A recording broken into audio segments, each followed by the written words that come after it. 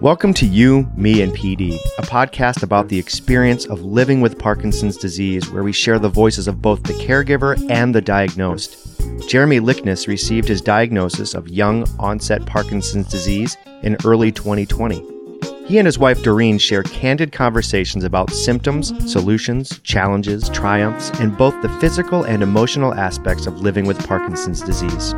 Season 1, The Year of the Diagnosis. And now your hosts, Jeremy and Doreen.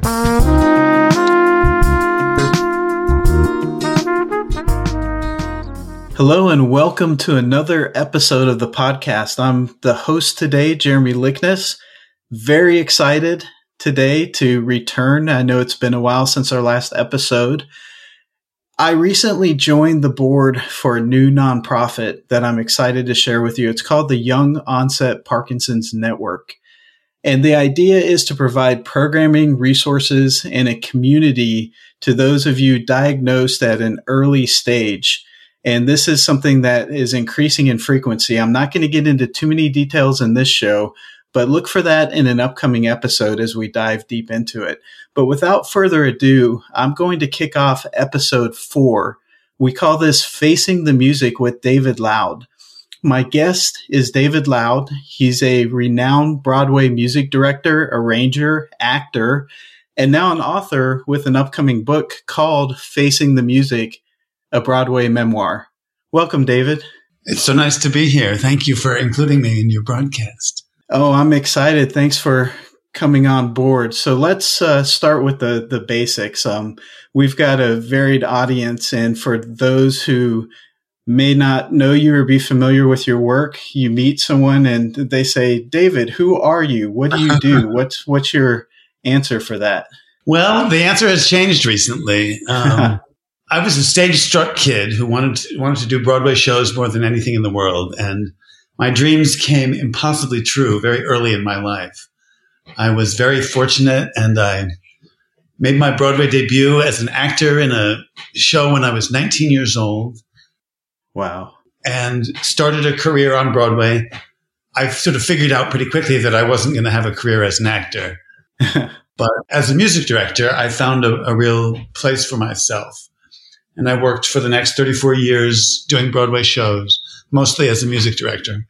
Although I did act in two more shows after that first one. And when at 45 I was diagnosed with Parkinson's disease, I was able to maintain my music directing career for a couple of years. I was able to disguise it and hide it for a while, which was my choice at the time. When that became ridiculous and unbearable, I opened up to the people that I worked with about my Parkinson's, and I kept working for a few more years until it just became impractical. And then I started teaching at the Manhattan School of Music.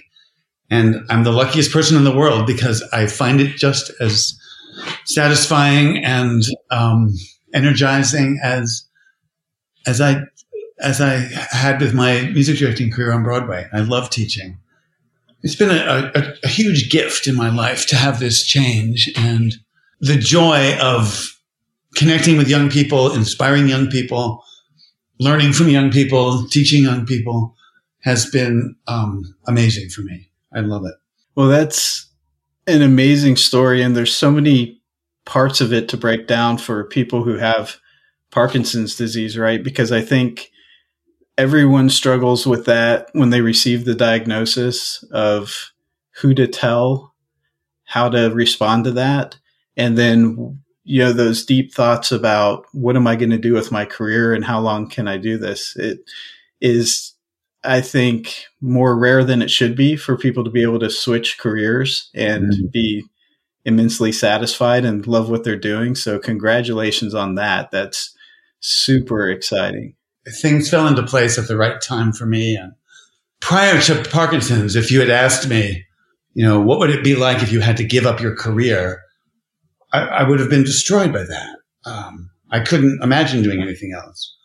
My parents were both actually teachers, but I never imagined myself as a teacher. in an academic environment. And yeah, I was very lucky indeed. So how did that process unfold? Did you intentionally look at options to sort of shift your career into, or was it more of a serendipitous occasion that the opportunity came up? You would think that I would have planned it a little bit more carefully, but it was completely serendipitous.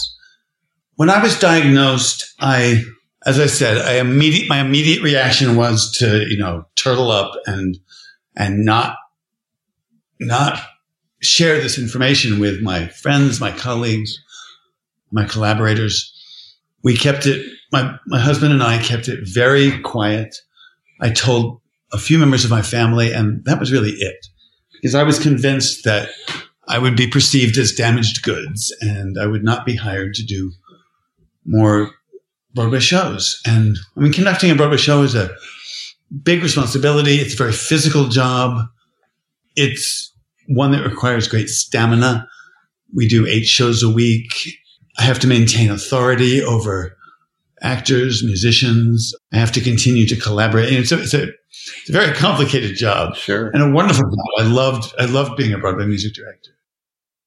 So I thought, better hide this, which I guess is a common reaction. It turned out to be very difficult to disguise what was going on. And it became a little ridiculous with lots of people pretending that they didn't know what was happening with me, and me pretending that people didn't know. I was so scared of what my coming out as a person with Parkinson's would do to my career that I let it go on far too long. When I finally started telling people, all of whom said, I know, and thank God you finally told me, there was such compassion and such relief that I had finally, gotten over my fear, and complete support. The people who had been hiring me continued to hire me, and the collaborations that I had continued. They evolved in certain ways. I started supervising shows rather than conducting them. Mm-hmm. And at one point, I really had to stop playing the piano, which was very difficult for me, because that had been my identity since I was a little boy. Right. And I want to explore that too in a minute, because I think you have a very interesting story starting out. But before we do that, since we're talking about coming out with your diagnosis, I understand that it was early 2007 that there was a specific production called Curtains, if I'm correct. And you said that there was something that happened that opening night that really made you face the music, quote unquote, right? Can you walk us through what that was and how that impacted you? Sure. Curtains was a big Broadway musical starring David Hyde Pierce. The score is by John Kander and Fred Ebb, and Rupert Holmes wrote the book. Scott Ellis was the director. Deb Monk, Karen Ziemba, Jason Daniele were some of the other actors in the show. It was a big, splashy sort of murder mystery, fun comic Valentine to the theater. The lead character, Lieutenant Chaffee, who's investigating this murder that happened on stage, loves the theater and loves investigating and learning all the backstage secrets of that happen on this show where there's been a murder. And I played the conductor of the show, and I was the conductor of the musical. So I was both an actor and the music director of Curtains. And opening night, when I arrived at the theater to conduct the opening night performance, I couldn't find my score. My big conductor score was gone. And I didn't know how I was going to conduct the show without the score. I'd never done it before. It was a brand new musical. We couldn't find it anywhere, and it was opening night. We weren't going to not do the show, so I stood up in front of the orchestra and without a score and started to conduct. And it was actually fine. The conducting was fine. I knew the show backwards and forwards. We've been working on it for years. But I noticed, because my left hand was not occupied with turning the pages of the score, which is what I usually did with my left hand. Okay. I noticed that I was essentially conducting the show with one hand. I had modified my technique in such a way that I wasn't using the left half of my body at all. I was giving cues with my head and my eyes instead of with my left hand. Sometimes I was adjusting my movements to be smaller, which is harder for the orchestra to see. The act of conducting without the score that night revealed to me how compromised my body had become. And I had been completely ignoring willfully all of the symptoms and signals that I had been encountering at that time. I would find myself at home typing with only my right hand while my left hand just dangled at my side. It was hard to get in and out of shirts. I had a real problem with a stiffness in my left shoulder that I didn't understand how it had come about. I assumed it was from conducting or over-conducting, but I didn't know. But that night, because of what had been revealed to me, I thought, I have to deal with this. And I started going to a physical therapist and trying to figure out what the problem was. And he was mystified, and he suggested that I see a neurologist. And I was like, why would I go to a neurologist for a shoulder injury? Right. But he said, I think you really should see this guy. And I went to a doctor, and I walked into his office, and he said, how long have you had Parkinson's? And I said, what's Parkinson's? I mean, I hadn't put it together at all.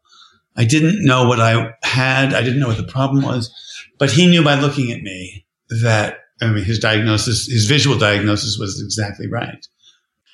That must have been pretty abrupt, though, to be exposed to that way.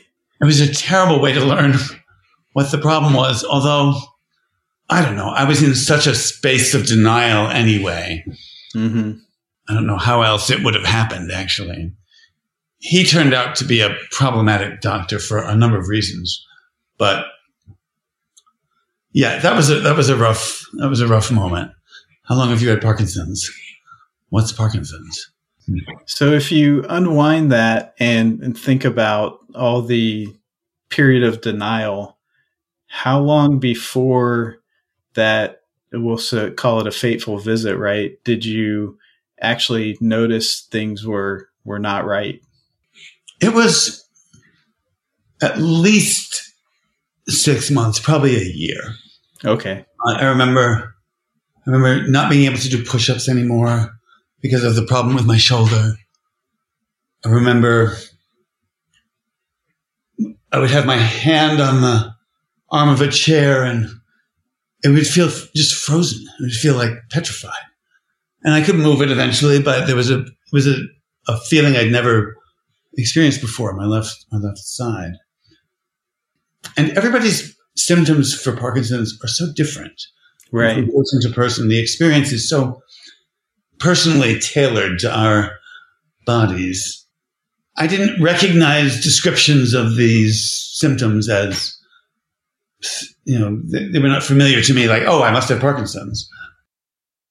My brain hadn't gone there yet. If this was some neurological problem, I assumed it was physical. Right. Did you have anyone reach out to you during that period and suggest things besides your personal trainer, or ask about any of your visible symptoms? No.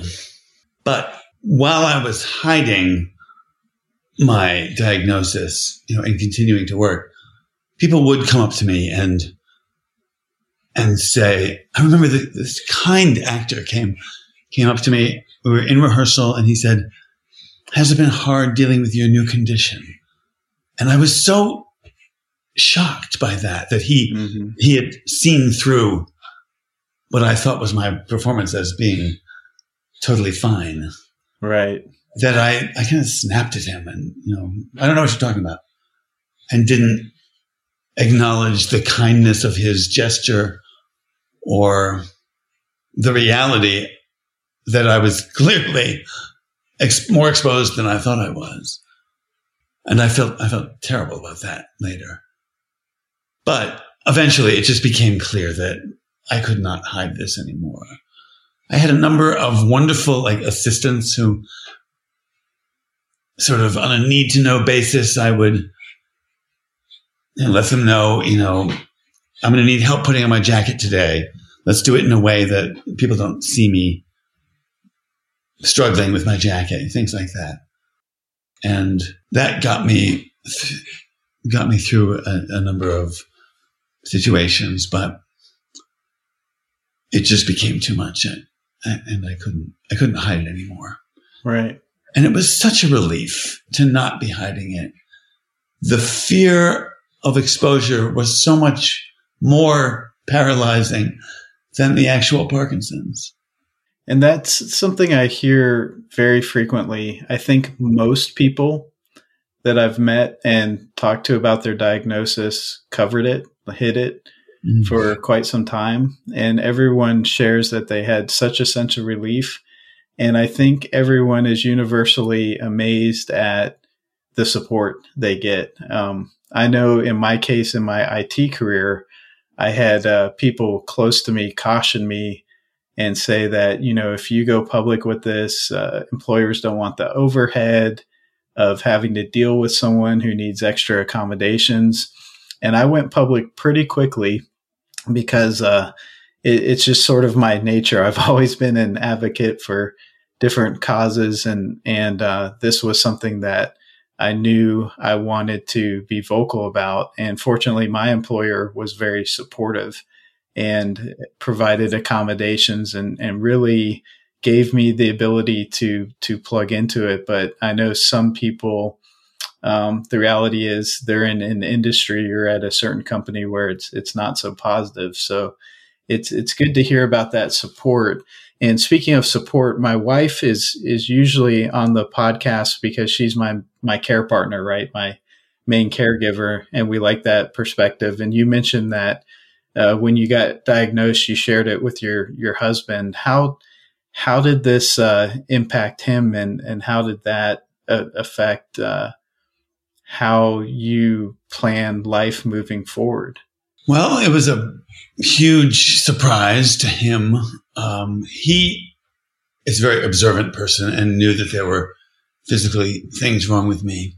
And our relationship had been sort of the exact reverse of what it became. I mean, he had some major physical problems, some liver problems and some mercury poisoning problems and Lyme disease. And for a while, I was his caregiver.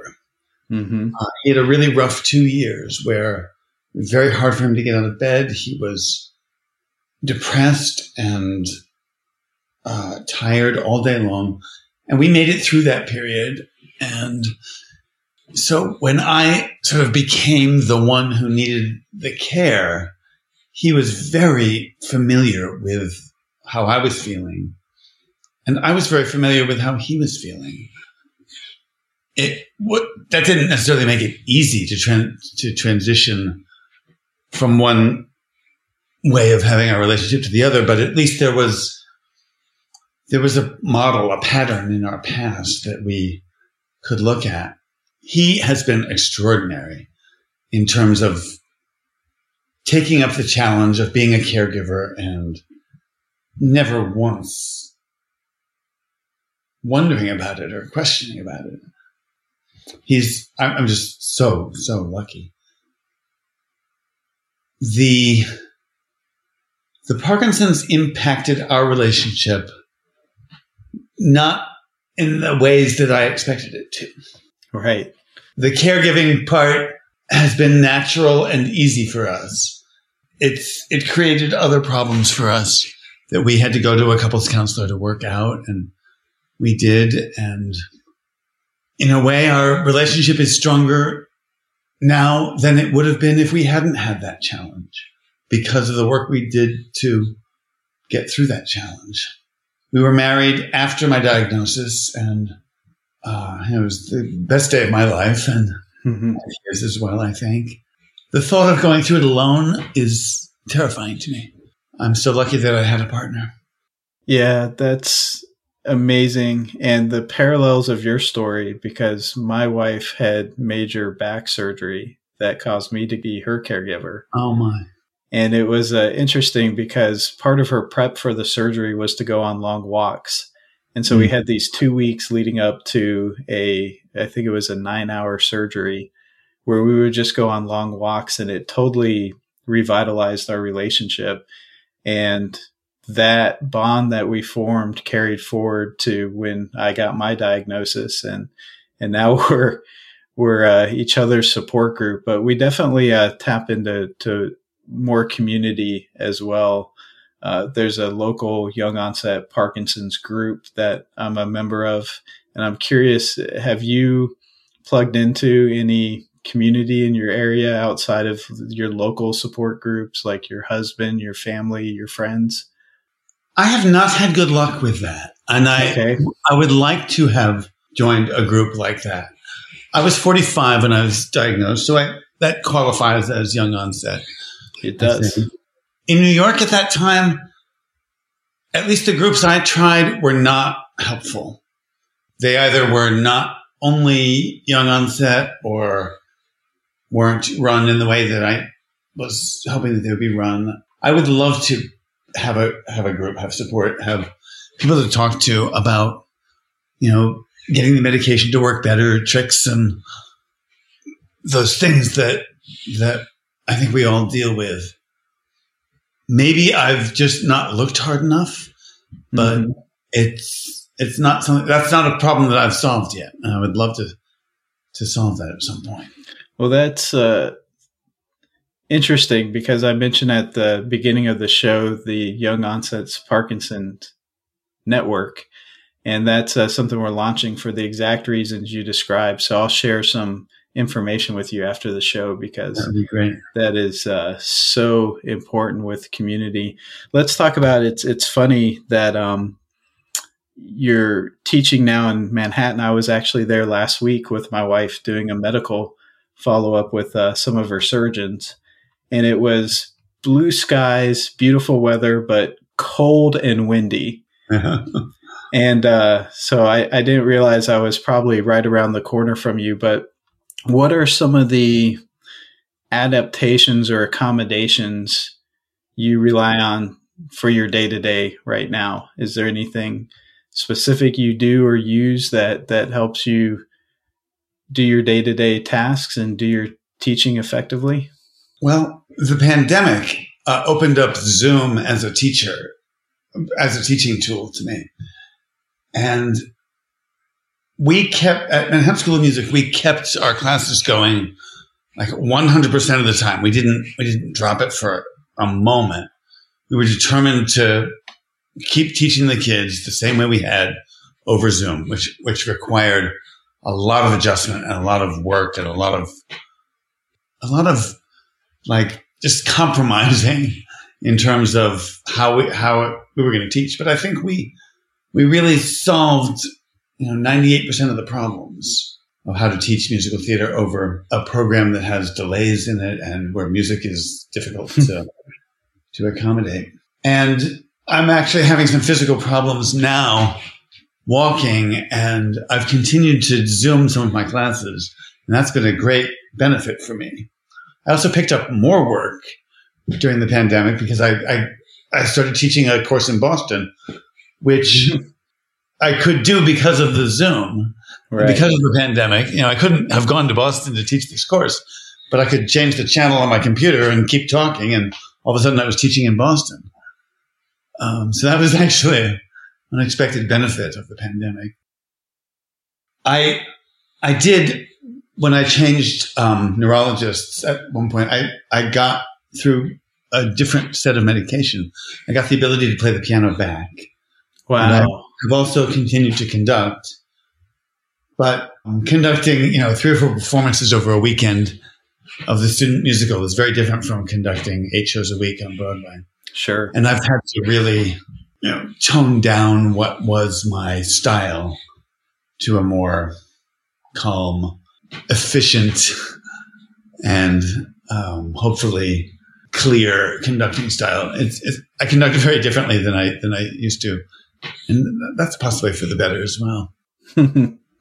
I use a walker now occasionally to get around.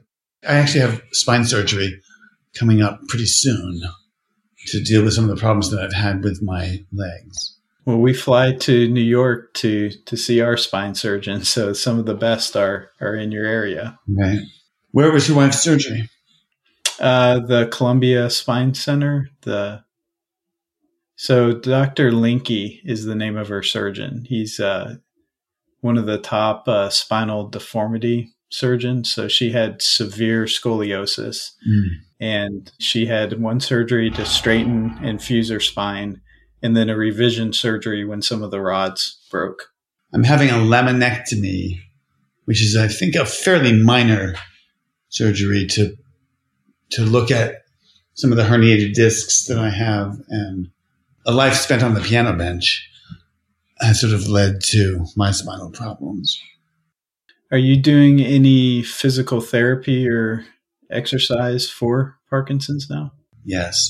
I found a really good physical therapy place that does, let me make sure I get this right, LVTG, big therapy. Have you heard of that? It's a kind of physical therapy that acknowledges the Parkinson's and has a special set of exercises that they do for people with Parkinson's. It's about I haven't heard those acronyms. I'll have to look into that. Being big with your gestures. Oh yes, absolutely. I can never remember what the exact acronym is, but it's something like LVT big. Or something. I've heard it like amp training, amplitude, something, power, big gestures, but I know what you're talking about, and a little bit of cognitive, like recall and memory exercise. Yeah, it's good. That's great. Well, let's talk about Pivot a little bit, because we've talked about the changes you've had to make and what you're doing now with your career. But this book that's coming out, Facing the Music, is about an amazing career that spanned 3 decades, right? Or longer. Tell us about the book and your motivation to write it. Well, I gave a commencement address at the school that I grew up at, up in the Adirondacks. My parents taught at a boarding school for 4th through 8th graders up in the Adirondacks, about 100 students on an organic farm. And the kids milked the cows and plucked the chickens and composted the garden. And they're very into mountain climbing and sports. And I was like, I want to do Broadway shows. I felt like an alien at this school pretty much. But my parents taught there. And so I went there for 5 years, 4th through 8th grade. And they asked me back 6.5 years ago to give a commencement address. And they wanted about 10 minutes. And I gave them 40 minutes, and I played 2 songs on the piano, and I talked about coming out as a gay man, and I talked about coming out as a person with Parkinson's. And I think it was a little more than they had bargained for. But there was a woman in the audience who came up to me afterward and said how moved she was by the speech and how she thought it'd be a great book. And I thought that was very nice of her. And I went on to the next person who had something nice to say to me. And this woman went to my husband and said, I don't think David was listening to me. I'm a publisher. I think this should be a book. And if he writes it, I will publish it. Wow. So luckily she made that second try. And Pedro, my husband, got her card and info. And I had lunch with her a few days later, and I've been writing the damn book ever since. It took me about 6.5 years. And it grew from the speech into being something else. But it does still have its basis in that commencement address that I gave. And it turned out to be, I discovered, a memoir about my time on Broadway and the teachers who got me there. And there's a position that the conductor has in a Broadway musical that's running, where you are the heartbeat of this organism that involves probably usually about 100 people putting on this story for the audience. And My position is in the center of this. If I look up, I see the stage. If I look down, I see the musicians. And behind me, you can feel them on the back of your neck, is the audience. And the listening, the communicating, the collaboration that happens between all of those elements comes through me, through the music, my beat. It's an extraordinary place to be and a privileged place to be. And I loved being there for the shows that I did. I conducted Ragtime on Broadway. I conducted Curtains, a beautiful musical called Steel Pier, the Scottsboro Boys. I did a beautiful revival of a show called She Loves Me on Broadway. And these experiences were so brightly potent in my memory that it was easy to write about them. I loved accessing those memories and getting them down onto the page. I also acted in a play called Masterclass with a brilliant actress named Zoe Caldwell, who was playing Maria Callas in this play. I was on stage the whole night with her, sitting at the piano. And that was a really extraordinary experience, to be so close up with one of the world's great dramatic actresses, watching her do this extraordinary play for a year and a half. We did it together. And then the second half of the book turns out to be about dealing with the limitations that Parkinson's created for me, and ultimately finding that I had to say goodbye to this life and that chapter of what I was going to do for a living.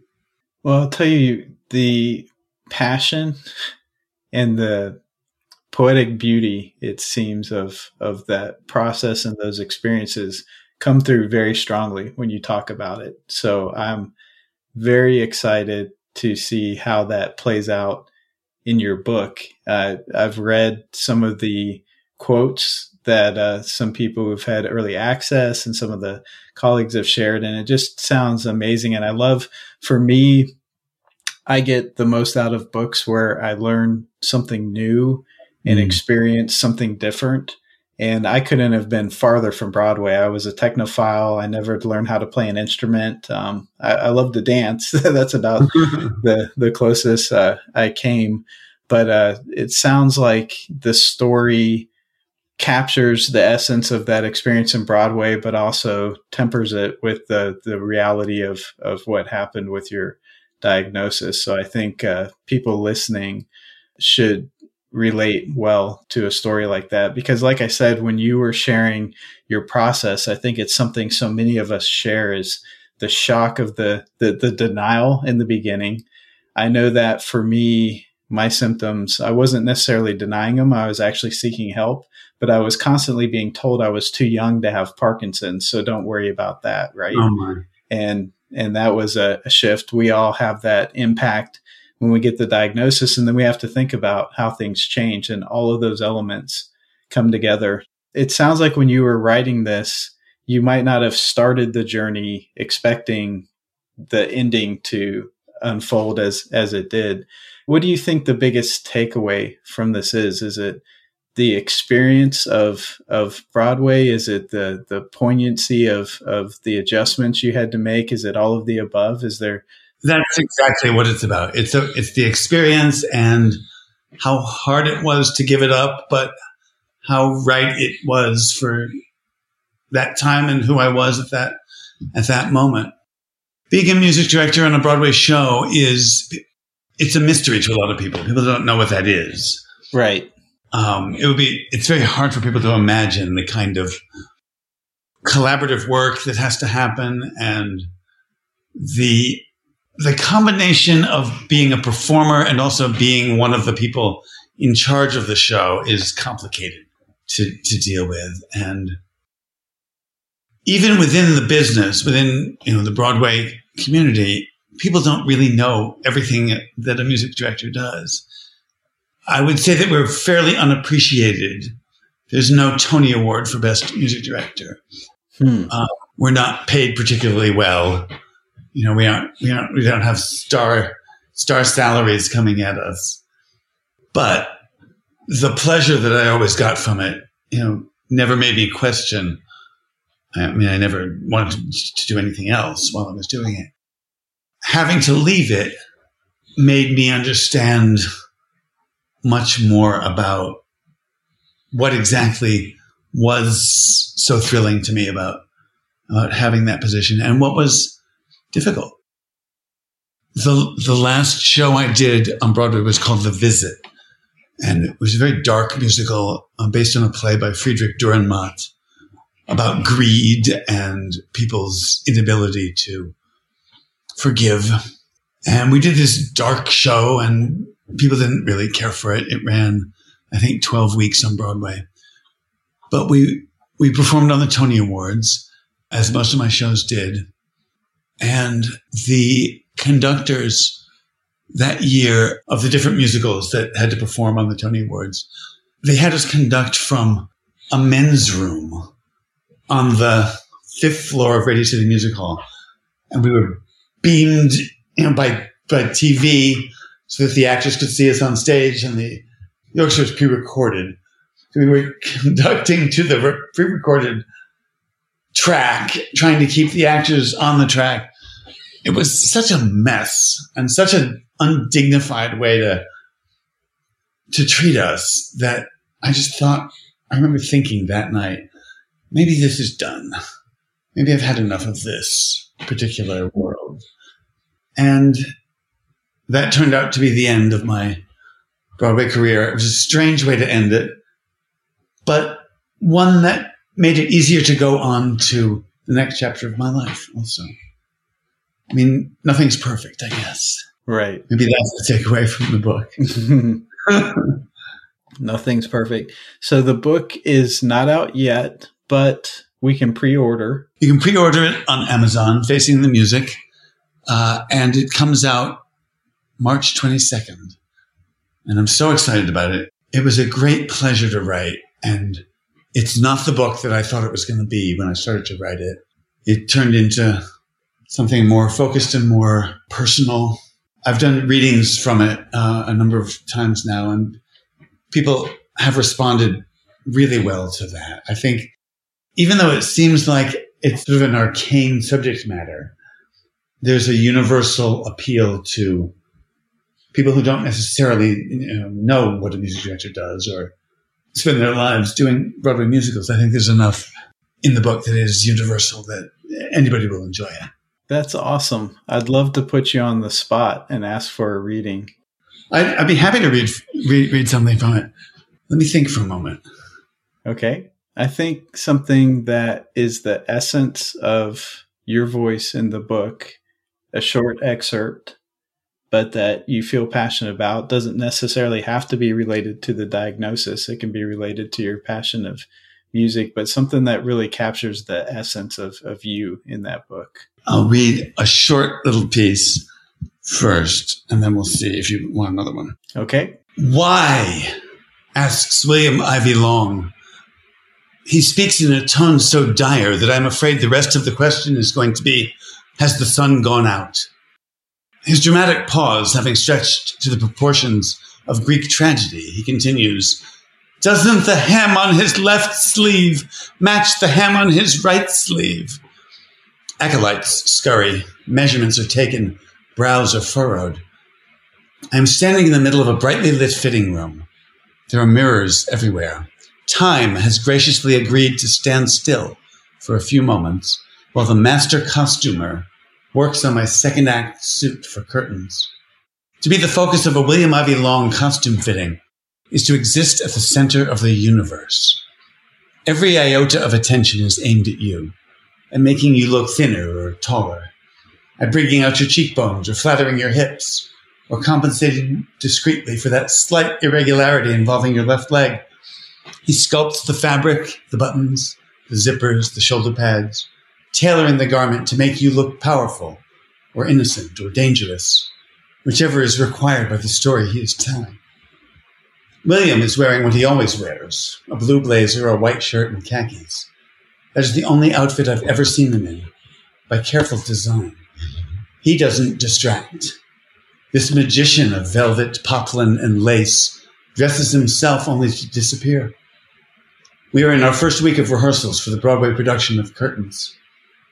3 assistants, their eyes trained on me as if connected by wires, dart like hummingbirds, making chalk marks on fabric, ripping seams, inserting pins, widening plackets. And there are his eyes, seeing into the future, imagining the garment under lights, against the set, from the balcony, from the front row, and from H101, the seat on the aisle where the critic from the New York Times will be sitting. William's eyes see every detail, every flaw. That hem is crooked. The zipper shows. David, darling, raise your hands. So tight in the back. Why must the fabric bunch like that? Seamstress! Underlings scamper. A wiry old seamstress appears. The lining is rethought.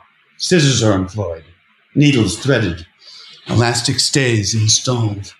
Near the end of the second act of Curtains, as I conduct the overture to the show within the show, the podium will rise up, revealing me as Sasha in an ivory-colored, Western-style tuxedo, glittering with black rhinestones. The rhinestones form music notes on the staff, scrolling fancifully across the back of my tuxedo jacket.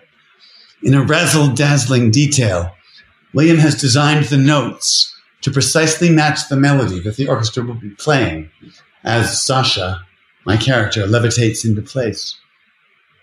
The flurry of activity down by the pit will happen in 8 measures of music, mere seconds, just enough time to cover a scene change.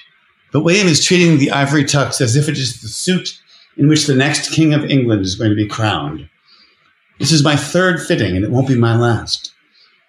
My tuxedo is one of over 250 costumes he's designed for Curtains. There are 12 major characters, each with several changes. The full company appears in pajamas in one scene, rehearsal clothes in another, and opening night formal wear in yet another. The men and women in the chorus play cowboys, floozies, stagehands, riverboat passengers, and dream dancers. But God damn it, those hems on Sasha's sleeves had better match, or something evil will happen to somebody. William has earned the discreetly whispered sobriquet, Poison Ivy, for nothing. I raise my arms again, as if I were conducting. He examines the back of the jacket, peering closely at my sleeves. The world waits. Much better, he says finally, and the color is fantastic. Relief floods the room. Who's next, he calls. A hireling guides me away.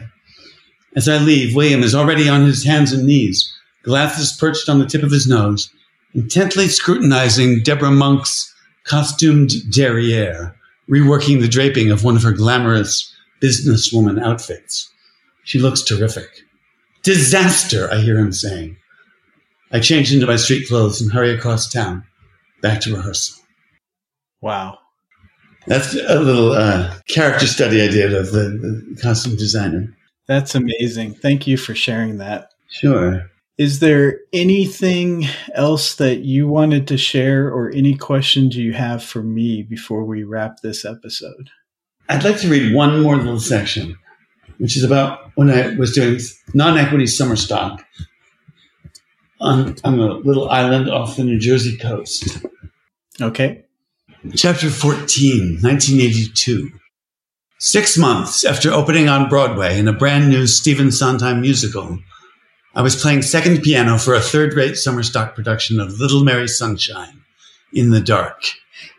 The theater was on Long Beach Island, a long, thin sliver of sandy land off the New Jersey coast. I was holding a flashlight in my mouth, trying to see the music in front of me because a thunderstorm had rocketed across the island earlier that evening, knocking out the power. The crew had driven a few cars up to the doors and windows of the theater, illuminating the cast's rehearsal with the car's headlights.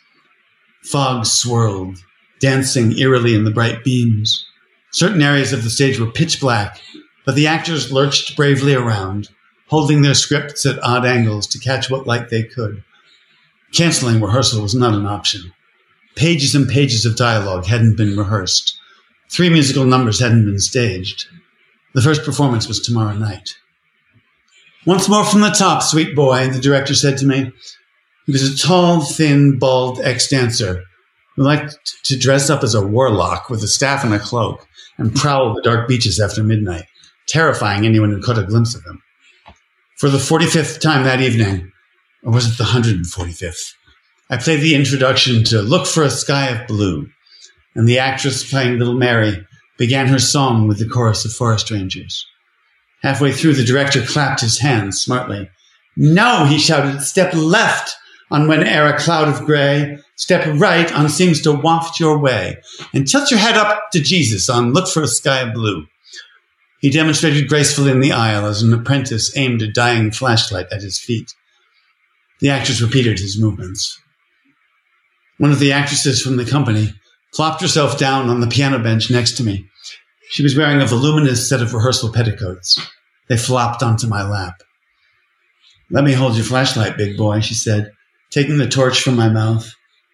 She pointed the light at her face and quickly introduced herself. "I'm Arden," she said. "I don't think we've met." She was playing the maid, Nancy Twinkle. "I'm David," I said. "You can hold my flashlight anytime. It's really uncomfortable holding it in my mouth, but I don't want you to miss an entrance." She pointed the light at her face again and elaborately rolled her eyes. "At this rate, we'll be getting to my song around 4 a.m. Wally the Warlock here ain't built for speed." She was gangly and cute with a Peter Pan haircut. "You're gay, right?" she said. She aimed the light at my face. I nodded. "Yeah," she said. "You play the piano like you give a shit." The director finished his corrections. "You'll get it, darlings," he said. "And remember, boys, you're going to be wearing big butch Forest Ranger hats." He looked at me with a wicked grin, amused with himself. "Once more from the top, sweet boy." Arden held the light for me as I played the introduction yet again. The Surflight Theater in Beach Haven, New Jersey was a dump. A defunct auto repair shop had been reincarnated as a summer theater, cement floor and tin roof intact. Incomprehensibly, the raised stage area was positioned so that the actors could only enter from stage right or down the 2 aisles. In the corner, where the stage left entrance should have been, was the orchestra pit, which was not a pit, just a cramped area holding 2 elderly pianos and a damaged set of drums. We put on 12 shows in 12 weeks with no days off. On Sundays, we didn't rehearse, but we performed in the evening. The morning after Little Mary Sunshine opened, we began rehearsals for No No Nanette. A company of 20 actors had been hired for the summer, along with musicians, stage managers, and designers. We lived in a dilapidated former rooming house, a few blocks from the theater. Bunk beds, 2 to a room. As assistant music director, I was paid $105 a week, minus $30 a week to cover my meals and lodging. A seedy cabin near the theater was reserved for the directors. They rotated in and out, staying only for the week that their show rehearsed. On Tuesdays, exhausted and frustrated, they would run their last late afternoon rehearsal, give their final notes, pack their bags, and vacate the cabin, making way for the chipper, unsuspecting schmuck who would start rehearsals with the company the next morning. On opening nights, the outbound director had to watch, helplessly, the fruits of his labors. Unspeakable things happened those Tuesday nights. Actors missed entrances. Essential props never appeared. Set changes dragged on, while the orchestra repeated the same 8 measures of music. Entire songs were skipped because lines got confused and cues never came. That was amazing. Thank you. Thank you so much for your vulnerability, for sharing your story, and for putting it out there. We will share the link to pre-order the book, and I will reach out to you and we'll talk about some community and networking as well. That's terrific. Thank you so much. I so appreciate you, the work that you're doing with this broadcast. It's terrific to be talking about Parkinson's and educating all of us, and thank you. Oh, my pleasure. Thank you, David. It's great meeting you. To learn more about Jeremy and Doreen's journey and for the opportunity to contribute to a cure, please visit us online at youmeandpd.org. You, Me, and PD is produced by Pwop Productions in New London, Connecticut. Our show is edited by Brandon Wen. Our music is by the Groove Chillers featuring Carl Franklin and yours truly, Doug Wolverton. Thanks for listening.